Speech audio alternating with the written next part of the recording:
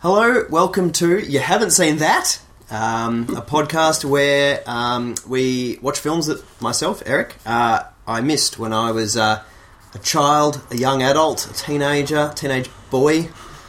So all of the above. All of the above. I went through those phases. So as usual, I've got Chris with me. Hey, everybody. And Chris, what are we watching this time? We've got a bit of a fun one this week. We're going to be diving into Stephen Herek's 1989 film, Bill and Ted's Excellent Adventure. Now, a motion picture so grand, so magnificent, and so vast, it spans 7,000 years. No way! But it starts with Bill. I'm Bill S. Preston! Who was Joan of Arc? And Ted. Noah's wife? We're in danger of flunking most heinously tomorrow. A force from the future. Can we go anywhere we want at any time? You can do anything you want. Is putting history at their fingertips. Let's reach out and touch someone. Keanu Reeves, Alex Winter, Bill and Ted's Excellent! Excellent! Excellent Adventure. Party on, dude. Who's Stephen Herek? A director. Okay, cool. Yeah. I really should say Ed Solomon and Chris Matheson, the two writers, because they really did create these characters. Yeah, and did they do other things as well? They wrote the sequel. Yeah. Okay. I don't have that info in front of me No, that's currently, right. Okay, and my mental IMDb is failing me. That's pretty good though. No, okay, so if they don't pop up in your IMDb... Yeah. But they were like the creators of these two characters, and even before they were a movie, actually, they used to do them as a stand-up act, actually. Really? Yeah. So the characters originated in like improv comedy, and then they made a movie of wrote a script and cast Keanu. Fantastic. Yeah. But I guess big question is, what do you know about this one? Is this a kind of vague one for you, or do you know what you're going into? All I know is this is like Keanu at his vaguest best. Is that about right? Yeah. Excuse me. When did the Mongols rule China?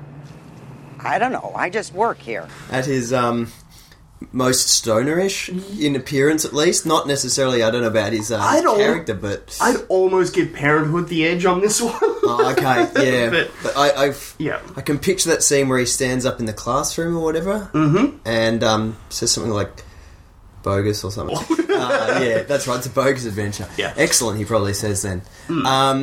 So no, I don't know much beyond that. I guess I'm probably expecting a bit of a Dumb and Dumbery kind of vibe. Yep. So do you have any idea of what their adventure... For some reason, I want to say time travel. Okay. But, no, really, I don't. For some reason, time travel's in my mind, but could just be Hot Tub Time Machine. Yeah, fair enough. Yeah, so, no, it'll be... I was just thinking, it was pretty funny the other night. I was watching a modern Keanu comedy, John Wick.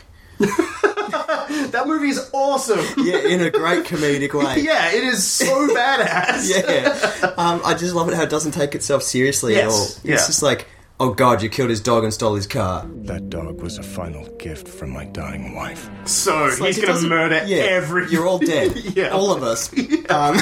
Why'd you kill his dog? Yeah. And that dog is so cute. Yeah. But, it'll be good to go back to... Because I know this is such a early Keanu film. It's such an iconic early one. This is really the one that made him pop and kind of... I can't think of anything earlier. I'm not a Keanu expert. Yeah, I want to say River's Edge was earlier probably. But see, I don't really know that one, so... Yeah, and I'm sure there's a few other little ones. Yeah. Throughout there, we'll get into this after watching it, I suppose. But this was his catapult, so... This is kind of the breakout kind of movie for him. Yeah. So. And what year was it? 89. 89, okay. Yeah. So it's actually later than I was expecting it to be. I would have pegged this to be 87, 86. Yeah, okay. Yeah. Yeah, this was one that, as a kid, I knew of, just sort of alongside some of those other, like I said, Dumb and Dumbery style comedies. Yeah. But it just never...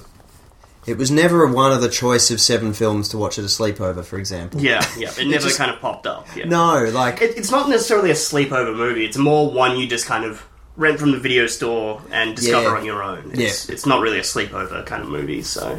No, so, yes, I just missed it entirely. Blonde guy. Alex Winter. That's right. What else has he been in? The Lost Boys? I was going to say Lost Boys. Yeah. He's one of the vamps. He's one of the vampires in The Lost Boys. He directed a really cool and interesting movie called Freaked, and he's now a documentarian, actually. Really? Yeah, he did a really amazing documentary called Downloaded a couple of years ago, so yeah. Yeah, okay. I'm looking forward to finding out what level of method acting Keanu sinks to in this one. Well, not rises to, sorry, that's not very good. Sinks to. No, sorry, I think I meant immerses himself in, I believe is... But after Point Break, we obviously learnt how to surf. Yes. And learnt surfer lingo. I think that was just in his vernacular from Bill and Ted. So, yeah, exactly. I'm looking forward to learning if there was any life skills he got out of this one, because he obviously commits to a lot of these things pretty heavily. Oh, Keanu's great. Like anyone who says Keanu Reeves is a bad actor, I get angry because he's not a bad actor. He's really great in the right role. Yeah, like you said, he's got a spectrum. Yeah, and if a narrow spectrum. Yeah, it's a bell curve of awesome. His standard deviation is small. Yeah, within it, he seems to perform well. So I'm looking forward to finding out. Yeah, what young Keanu can do. Alright, well, on that note, should we jump in? Let's go for it.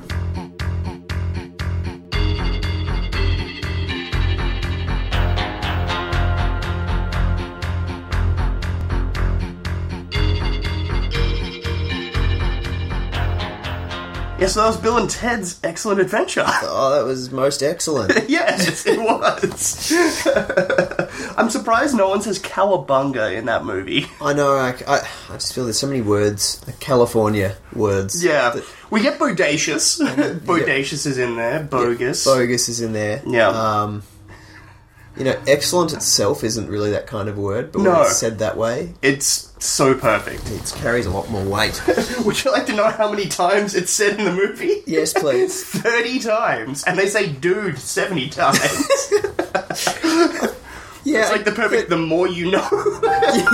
Yeah. Now I'll be counting next time I watch it. So I guess initial impressions. What did you think of Bill and Ted's Excellent Adventure? Oh, it's just really easy to enjoy. Yeah. It's probably just from the word go, you just sort of know what you're going to get, more or less. Yeah. Like, these guys are going to go on some mild journey of discovery. Yeah. They're going to slightly improve their character. Yeah. And they're not going to offend anyone along the way. No, it's going to be super wholesome and great. Yeah, it's not like there's like the evil teacher or the evil bully at school or anything like that. There's just Ted's dad. Yeah, the worst you get is Ted's dad, who is he's like the atypical 80s mean dad stereotype. Yes. What am I going to do with you, huh? You lose my keys? You fail history? Spend all your time with your loser friend planning a band that'll never happen? Yeah. Which is just... It's a little bit rough and kind of almost unnecessary for them. Like, get your act together, kid. Yeah, you don't need him to be as harsh as he is. You just need to be like, look, you're flunking school, I'm going to send you to military. Okay? Like, you don't need him to be like... I've already signed you up for military school. Your dreams are stupid. You should stop. I'm off to an NRA meeting now. Yeah, it's pretty rough. But, yeah, you're right. It is just, like, super wholesome... easy to watch film. Yep. Yeah. Yep. I do enjoy the opening credits. It's the weird kind of crystal-y cube thingy coming down, like octagon. I don't even know what even was it in the end. Well, that's the phone booth. Yeah. It transformed, didn't it? Yeah, you were commenting like, is this a James Bond opening or something? Like, what are they doing? I just felt like the way the music was done and the way it kind of moved with the music and the credits a little bit, just reminded me of a Bond intro. Yeah. But, no, I don't think that's what they were going for. No. It's just like the weird futuristic-y sci-fi-ish element somewhat. Yes, so, yeah, but then immediately do away with that after we've had that wonderful little introduction with George Carlin, kind of... Rufus. Yeah, it's just like the simplest little... almost like only 2 sentences of bringing you up to speed. And it's like, this is all the exposition we need. Hi. Welcome to the future. I'm telling you, this place is great. But it almost wasn't. You see, 700 years ago, the 2 great ones ran into a few problems. So now I have to travel back in time to help them out. Let's go. Let's send the friendly Terminator back. Yeah, pretty much. This is my mission. Yeah. That I have really not... I just need to set them on their mission. Yeah. But which is just a pretty excellent Sorry, everybody. I feel be our go-to adjective. It just has to be now. It's been drilled into me over the last 80 minutes or whatever it was. Yeah. But I suppose the most important thing to kind of ask you is, how do you think Bill and Ted work as protagonists? As like a... Yeah. The chemistry as on screen is just spot on. Yeah. Like, they come across as genuine friends. They bounce off each other beautifully. Like, as well as any Goofy movie like that. Like, they just come across as two super friendly high school mates. Yeah. Who like music but suck at music. Well, how can we have decent instruments when we don't really even know how to play? That is why we need Eddie Van Halen. And that is why we need a triumphant video. Excellent! Yeah. Yeah. And that's that thing of they're that wonderful type of protagonist that is dumb but lovable. Yeah, and like occasionally you kind of found almost got sick of the little guitar solo, little sign off. But not quite. Like, I got right to the edge of one stage, and I was like, it's possibly enough of those now. Yeah. But, yeah, like you were saying, like, Keanu is so freaking happy. Yeah. That's like, Ted's shtick is just, like, overexcitement. Oh. Like, he's playing it like a golden retriever puppy, almost. Yeah, he is. He's a golden retriever puppy, and you just can't believe that this is the same guy who became Constantine. Oh, that was a good pull. Yeah, pretty much. Yeah. It's funny when you watch it, you go, this guy went on to do really well for himself. This guy stars in one of the biggest films of all time. I'm assuming you're talking about... No, The Matrix. Yeah, I've got nothing funny there. Yeah. The Lake House. Yes, yeah.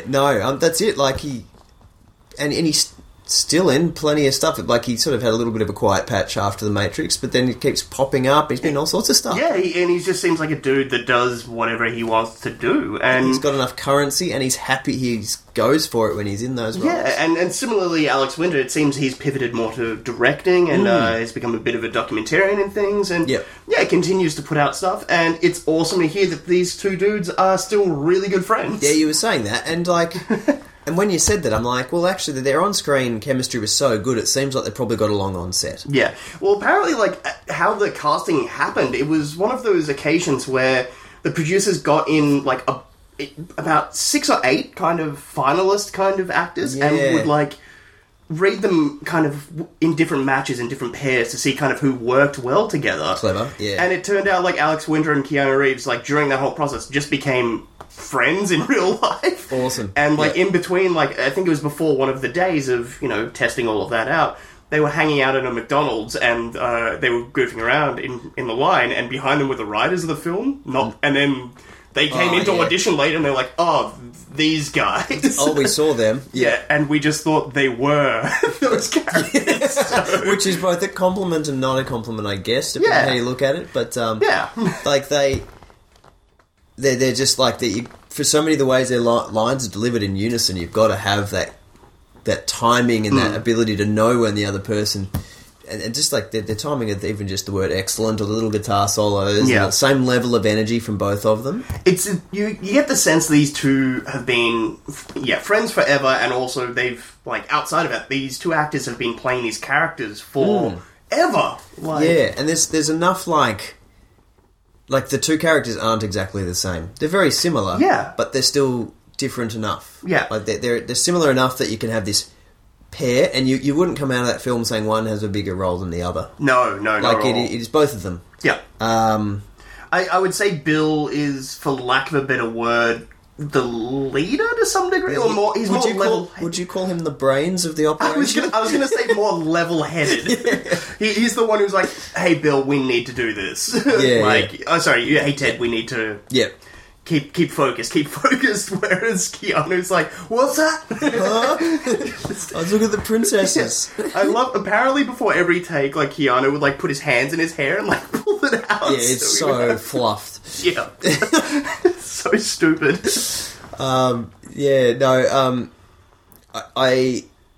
like that could not work. That kind of those sorts of characters, like you could get them so wrong. Yeah, like and maybe that's one reason why this film has actually got the following it's got. It's And because enjoyed. it actually works. Yeah, like you said, you were at one point close to them becoming slightly annoying for you, but they never crossed over that line. No. Which is saying something. And their final presentation was great. It was like that good, like, because they'd changed enough, but not actually changed. Like there was some growth in their character, and they'd actually learnt something somehow.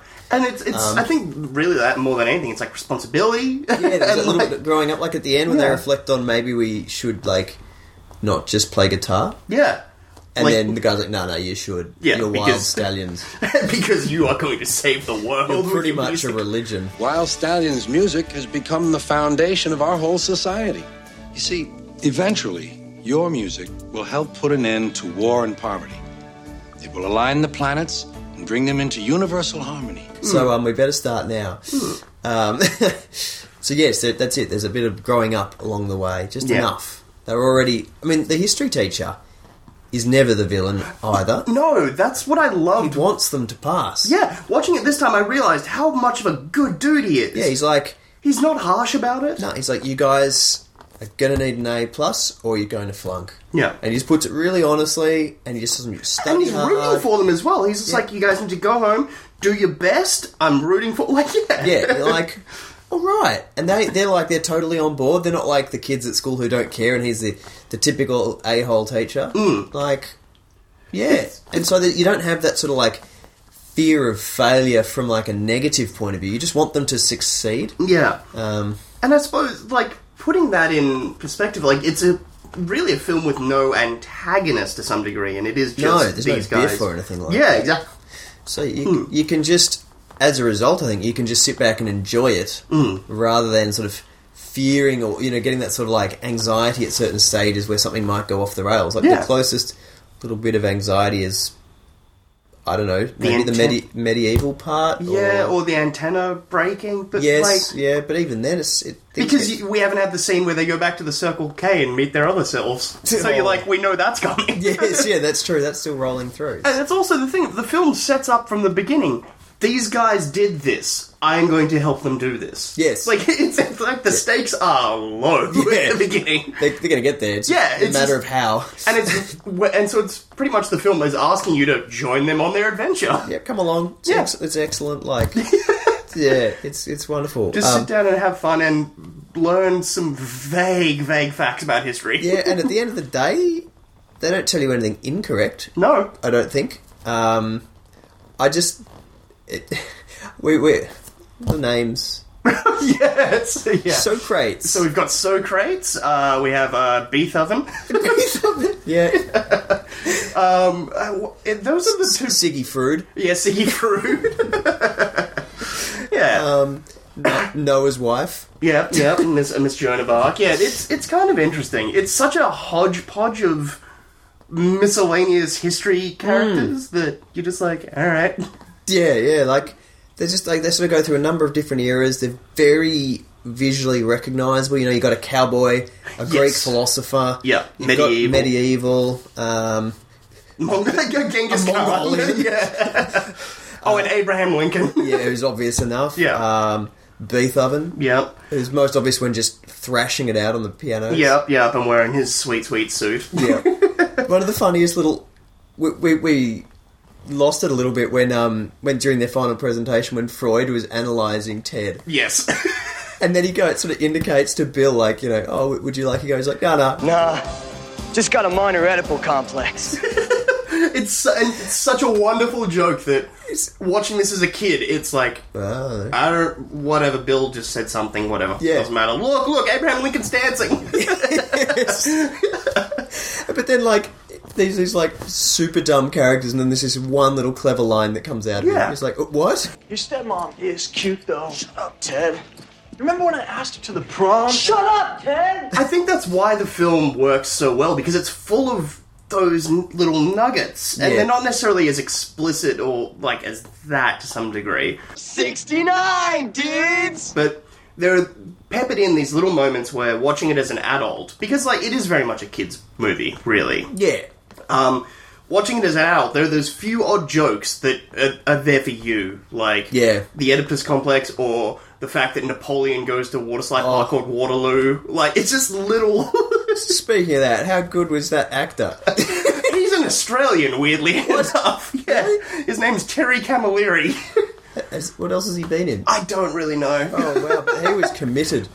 Oh, but on that note, I want to do a quick corrections thing on... I couldn't remember what the writers and Stephen Herek, the director... Yeah. So Ed Solomon, just a little bit of a side tangent here. Nah. Ed Solomon has written a bunch of stuff, most notably probably Men in Black. Oh. He wrote the first one of those.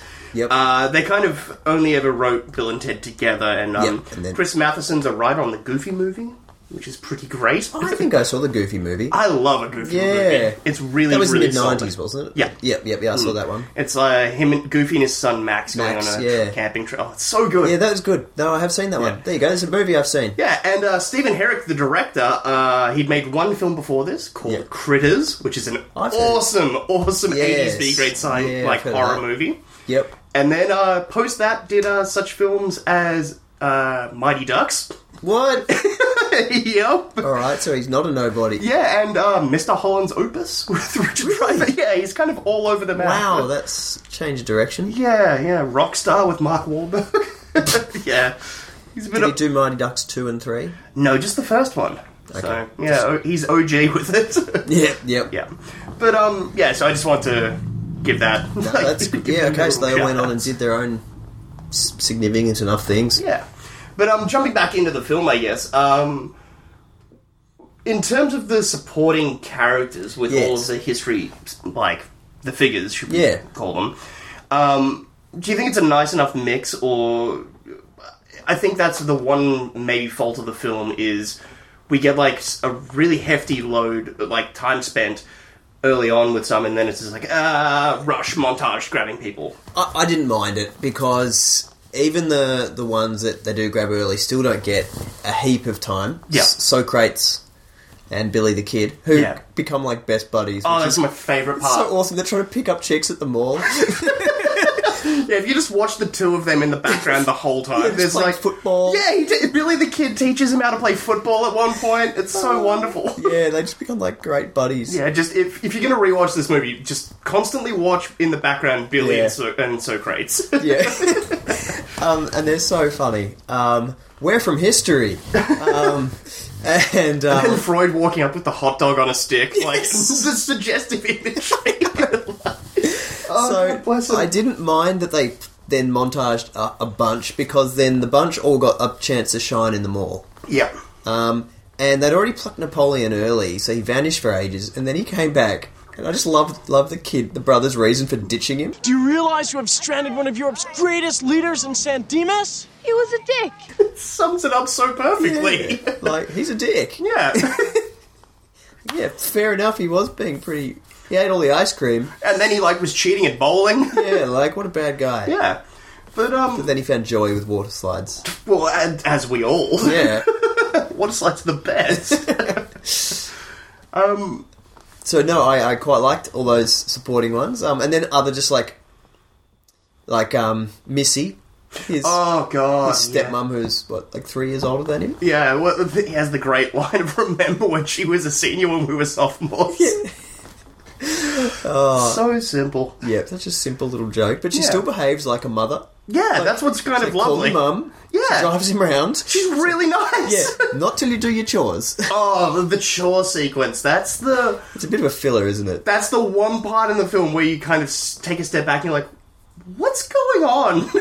I guess it's their attempt to show... Genghis Khan's cleaning a toilet in fast motion. Yeah, he's trying to drink... No, don't drink the toilet water, Genghis. And you're like, But it's just a so unnecessary 30-second scene. I guess it was just to put them in the modern day a little bit more than purely the mall. Yeah. Just to give them a But the mall works because story-wise they're supposed to impart what they think of modern-day San Dimas. So Bill and Ted's idea of what is modern-day society is taking them to the mall, which is kind of a wonderful little thing. And Joan of Arc is empowered by women's aerobics. Yeah, that's a bit of a bummer. Yeah. One of the most empowered women in history, and it's like jazzercise. Woo! It was the 80s. nuts.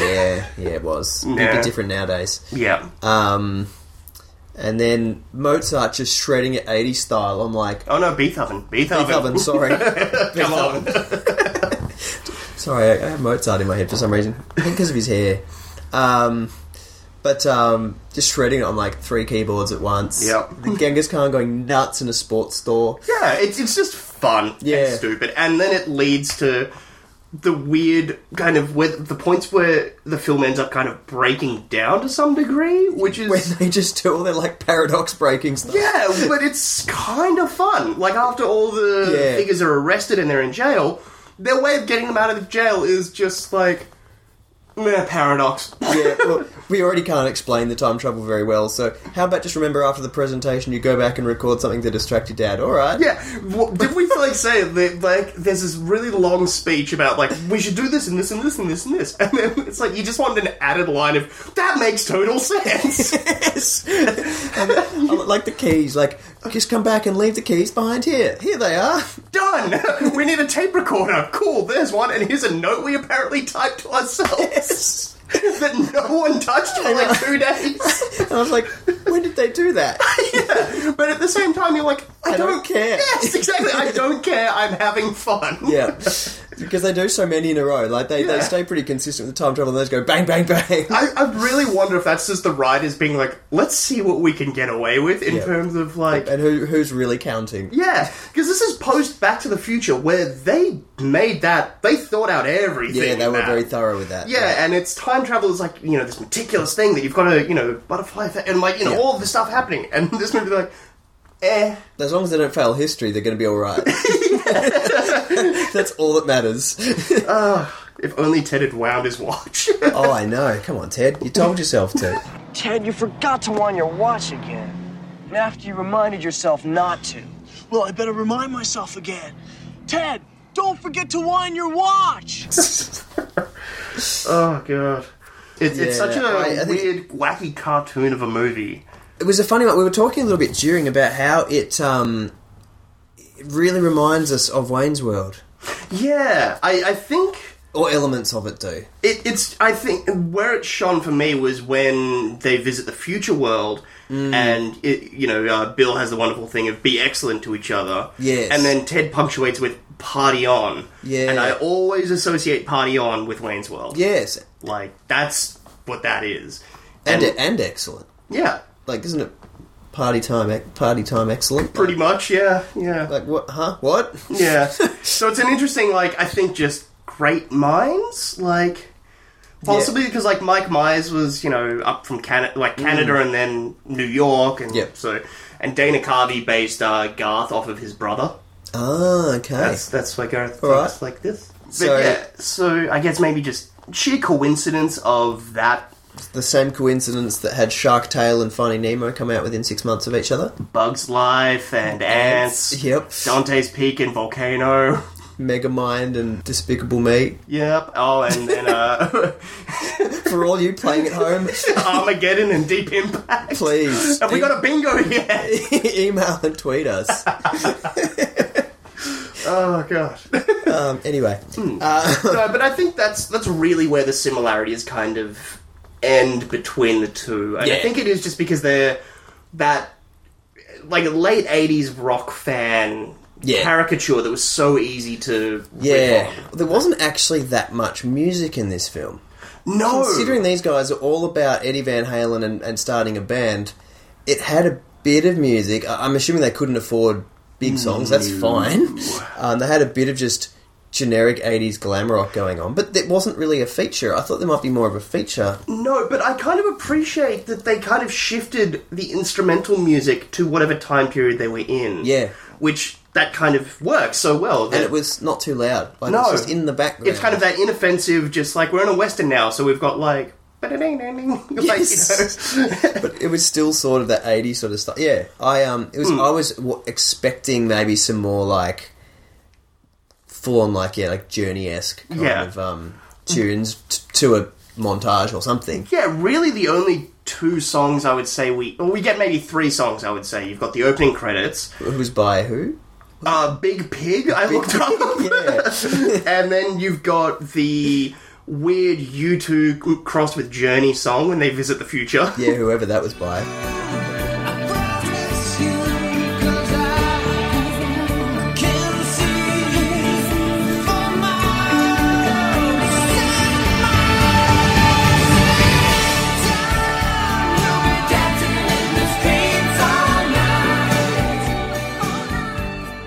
And then I'd say the presentation song. Yeah.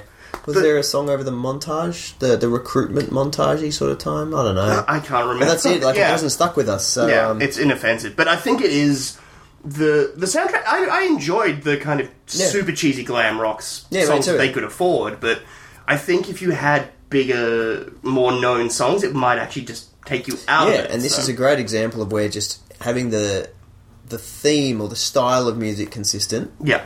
But without crushing it with bringing in a big, well-known track or a few of them. Yeah, exactly. Yeah, it worked really well. I was right, by the way. The film was about time travel. You were. Yeah. You were. Yeah, you nailed it. That's why I was kind of teasing that at the beginning to try and see, like, if you were like... I like that you don't give anything away. Like, interesting. Yeah, well, I was kind of... Yeah, I was both, like, happy and also kind of bummed. Because I really, like, when a magical, like, telephone box arrived, I really wanted you to be like, what is happening? Yeah, when Rufus, who was, like, Terminator crossed with Doctor Who, arrives. Yeah. Yeah, the weird Doctor Who kind of element. I know. Well, apparently, like, the time machine was originally supposed to be a van. Like, it was... One of them had, like, a van that they just kind of, like, painted up and stuff. Back to the Future made them... Yeah, okay. Yeah, that is exactly why. They're like, damn it, someone took our idea. Let's make it a phone booth. We don't know what Doctor Who is. Even though Doctor Who's a police box. But... Yes, which is a phone booth. Yeah, kind of. Yeah. But that's, 1988 or 89, America. That's not... Doctor Who's not really big. A big thing. Yeah. No. So... No, I had a good time watching it, basically. That's how I put it. Yeah. So had you heard much about... Like, you hadn't heard, really. It was just standard, kind of... Yeah, no, I mean, I knew it was out there. I that image of, like I said, of Keanu in the classroom saying, Noah's wife. Yeah, yeah. And his like, buffed out, fluffed out hair, and his Keanu expression. Yeah, it's interesting, because this is a big one for me, actually, as a kid. Like, this was one of my, like, favourite films. I think my mum showed me it when I was, like, 6 or something. Yeah. And I just loved it. And yeah, I think I would have really enjoyed it. Yeah, and then I'd seen it a couple of years before, like, Speed had come out and, like, Point Break and things. So then, like, when those came out, I was like, Keanu Reeves, I love Ted. So, yeah. And Point Break was, like, the perfect transition for him, because he still is sort of Ted. He's just Ted who's grown up a little bit. Yeah, that fully is, like, a transition. There's, like, Ted, then you've got Johnny Utah, and then you have Travis from Speed. It's, like, the perfect arc of where this character goes. You just keep going. So this is what happened when Ted failed school. Yep. No, and then he became a lawyer. He found out he was really good at football, but then he blew his knee out.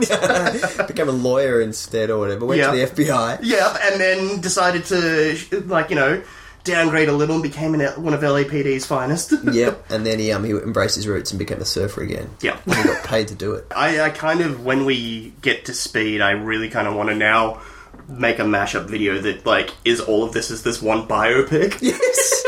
All these characters. Yeah, Ted and his, like, identity crisis. Yeah, pretty much, like, where this man grows up. And, and then he can end up as John Wick. And you have, like, Salisbury Hill playing. Yes! Yes! It'd be great. And then, you could just have that final image of him in Start of John Wick when he's just depressed as. Yep. No one likes that. No, we won't do that. It's interesting. I found out that originally, when the two of them were cast, they thought they were playing the opposite role. Oh. And they only found out when they showed up on set on the first day, and they were like, this wardrobe doesn't fit me. What? Oh, whoops. Which is, like, the biggest oversight of a that's production. Kind of perfect for those characters. Yeah, how do you get that wrong? Yeah, but that would have been such a different movie, I think.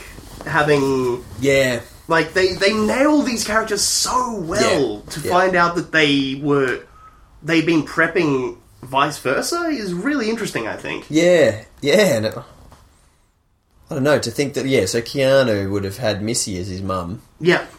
Stepmom. Yeah. And then... But then it's like the people they casted the dads are so perfect for, like, it's obviously must have just been someone neglected to tell these guys properly. The two leads didn't get told who they were playing, that's all.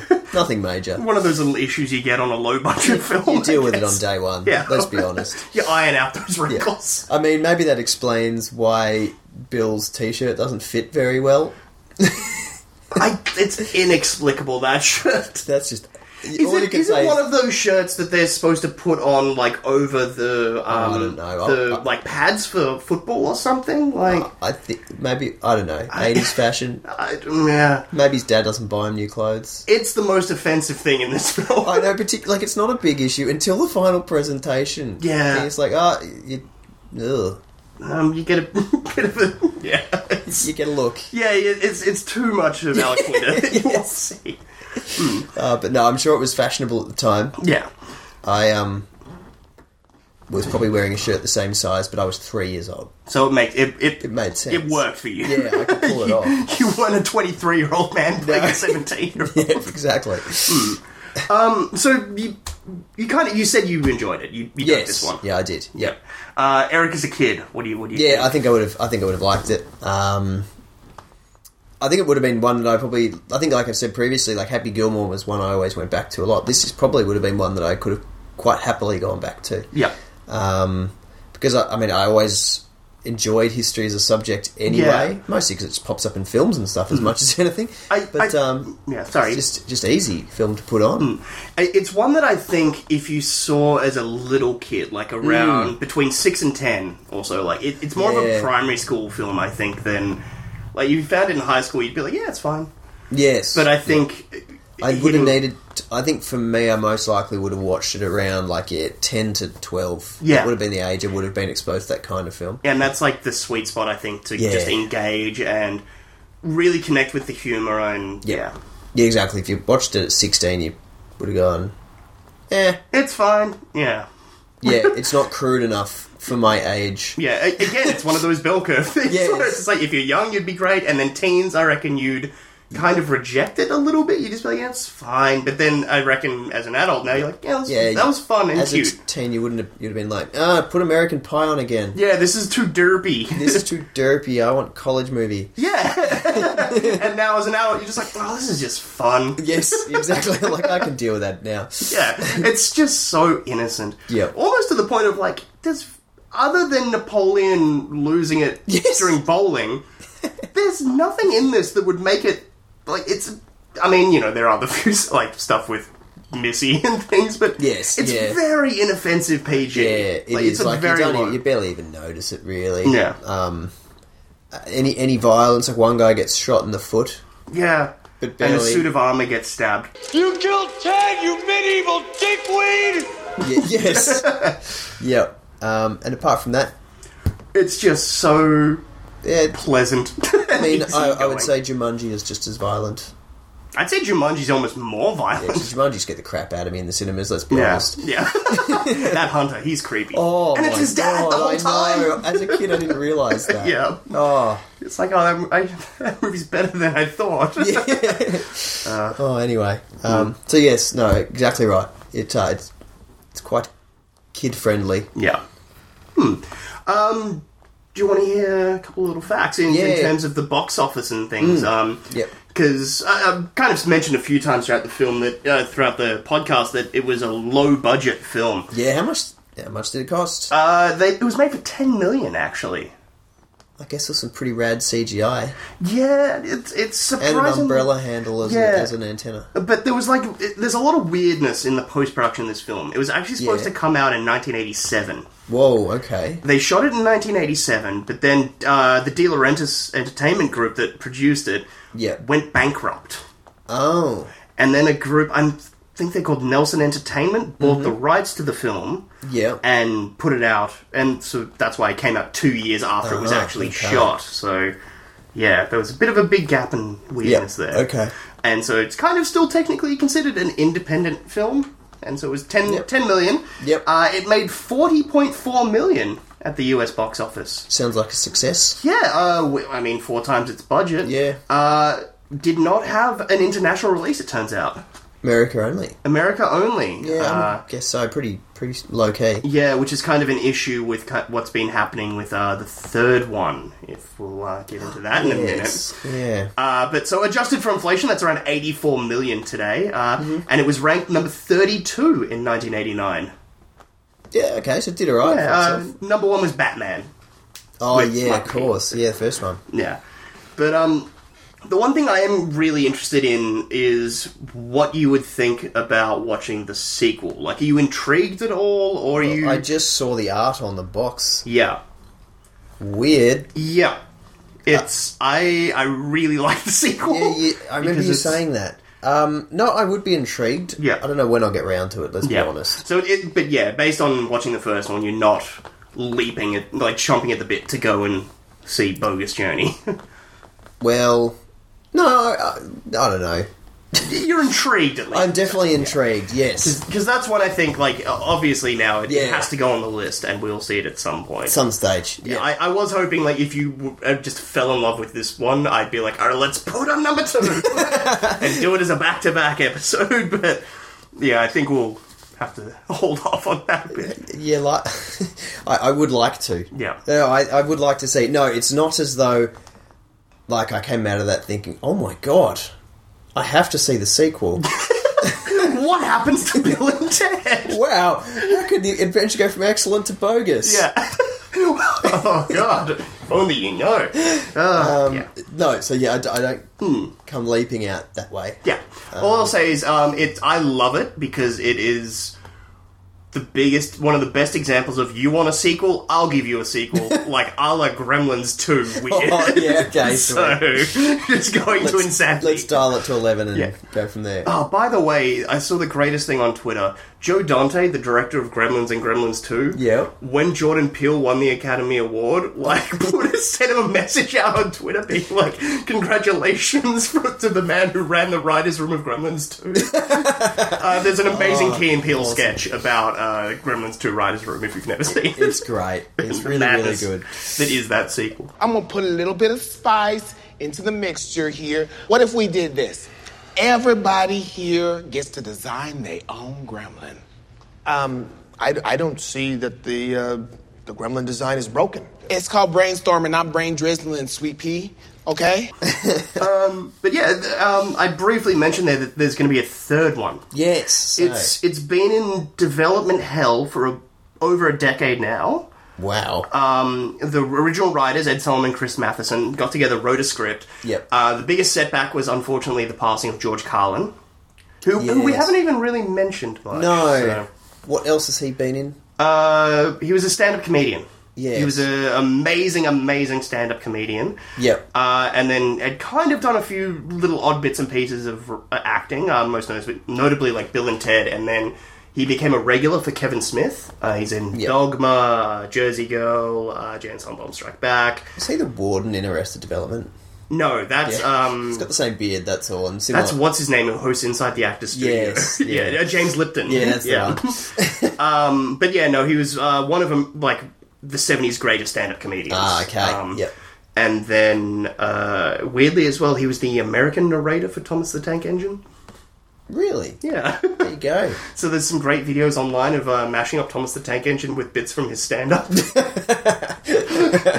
Of course there are. Yeah. Yep. But yeah, unfortunately he passed... he's great in this movie, I just want to... I think he's not in it that much. He's not in it a lot. No. He's in it enough to impact it, and he has chemistry with Bill and Ted. Yeah, I think that's just because he's such a good dude that you're just like, George Carlin. Oh, yeah, Rufus. But, unfortunately he passed away in about 2008, I want to say. Yeah, okay. So that obviously caused them to have to do a lot of rewrites and things on the script, and as recently as February this year, there's been statements released. So, new script is done. Okay. They have the storyline mapped. It's a cool story and interesting. Yep. It's Bill and Ted Face the Music. Okay. And then, so, I won't go into what the plot is, but both Keanu and Alex Winter are both on board, and I believe executive producing. Good. Director has signed on. Dean Parasot, who directed Galaxy Quest. Oh, perfect. Yep. And the weirdest one is Academy Award winner Steven Soderbergh is on as a producer. Different tone. From the maker of Traffic comes Bill and Ted 3. Wow. Yeah. Bill and Ted take a dark turn. Yeah. Oh, no, that's the sequel that happens. Well, yeah. Yeah. But no, apparently they're having trouble because every studio they're taking it to is, yeah, but can't we just reboot instead of sequel? Oh. No one wants to see old people. Well, I mean, they're sort of right. I see what they're doing there. Yeah, I get it, but it's... From a money point of view, they can get some bad sequels going. Like, just Kickstarter account. Do it, or take it to Netflix. Do something. Yes, yeah. But, I think before we kind of wrap this one up, there's something I usually try and hunt down for each film that we do, and that's a little bit of alternate casting. Yes, and do you have some of the other pairings and things like that? Unfortunately, no. I did try and find... I only have one. Okay. One of the other people that made it to the top 6. Yep. And that was Pauly Shore. Oh, wow. Yeah. Yeah, all right. Which is like, okay, yeah, that's interesting. And the interesting thing on the note of George Carlin was the hardest part, apparently, to cast was Rufus. Yes. And they only cast George Carlin once they were already into production and already shooting. All right. Yeah. And because apparently they'd spent a lot of time trying to find a very serious actor for that role. And they've reached out to... The only one I could find was Sir Sean Connery. Which I would give anything to hear that phone conversation. So the movie's called Bill and Ted's Excellent Adventure. Hello? Are you still there? Just like, Mr. Connery. Yeah, dial tone. I think Patrick Stewart would have been a good choice. That'd be interesting, but he's doing Next Generation at that stage? This might have been just before. 87 was when they were shooting, so... Yeah, maybe a little bit. I think Next Gen's like 89? Yeah. So, yeah. But he would have been an interesting choice. Yeah, someone like him. I mean, I know Rickman wasn't quite doing films just yet, but... No. Oh, yeah, well, his first film ever was 88, so, yeah. So, those sort of... But, yeah, going for that kind of British classical actor, I guess. Yep. But they ended up just going for warm, cuddly, I guess, with... Yep, and he just delivered it relatively dry, but with a bit of warmth. Exactly. So unless we got anything else... No. That sums it all up pretty well. It's a good movie. It's a, dare I say, an excellent adventure. Oh. Bogus. So, it's about that time. It is. It's time to find out what's next. The films are in the hat if you want to give them a shuffle, and... We have the shuffle on, and our next film is going to be... Oh, special one, Mulan. I've heard a great deal about you, Mulan. But soon the world will know the great things you have done. And this is super special because it's the only film ever that Chris has not seen. I have not seen this one, so I think... blows my mind. Yeah, this is going to be the only time this ever happens in the history of this podcast, I think. Everything. Yeah. Unless I can dream up some other Disney film that I haven't seen. Yeah. Or something like that. It'll be interesting. I'm intrigued. I do enjoy a good Disney animated, so... Yeah, I grew up on them. And it was sort of in the golden age, really. Yeah. And all our friends tell us it's awesome. So, yeah. So, alright. But I guess, other than that, if you have any film suggestions for us, if you can think of any films that Eric might have missed in his childhood, or that are some of your favourites, please let us know by sending us an email at haven'tseenpod@gmail.com. Or you can follow me on Twitter at Criterion Quest. It's the name of the other podcast I do. But other than that, we'll be back in a fortnight's time with Mulan. We will. So join us then for some Disney magic. Yeah. For this week's episode, I'm Chris. I'm Eric. See you next time.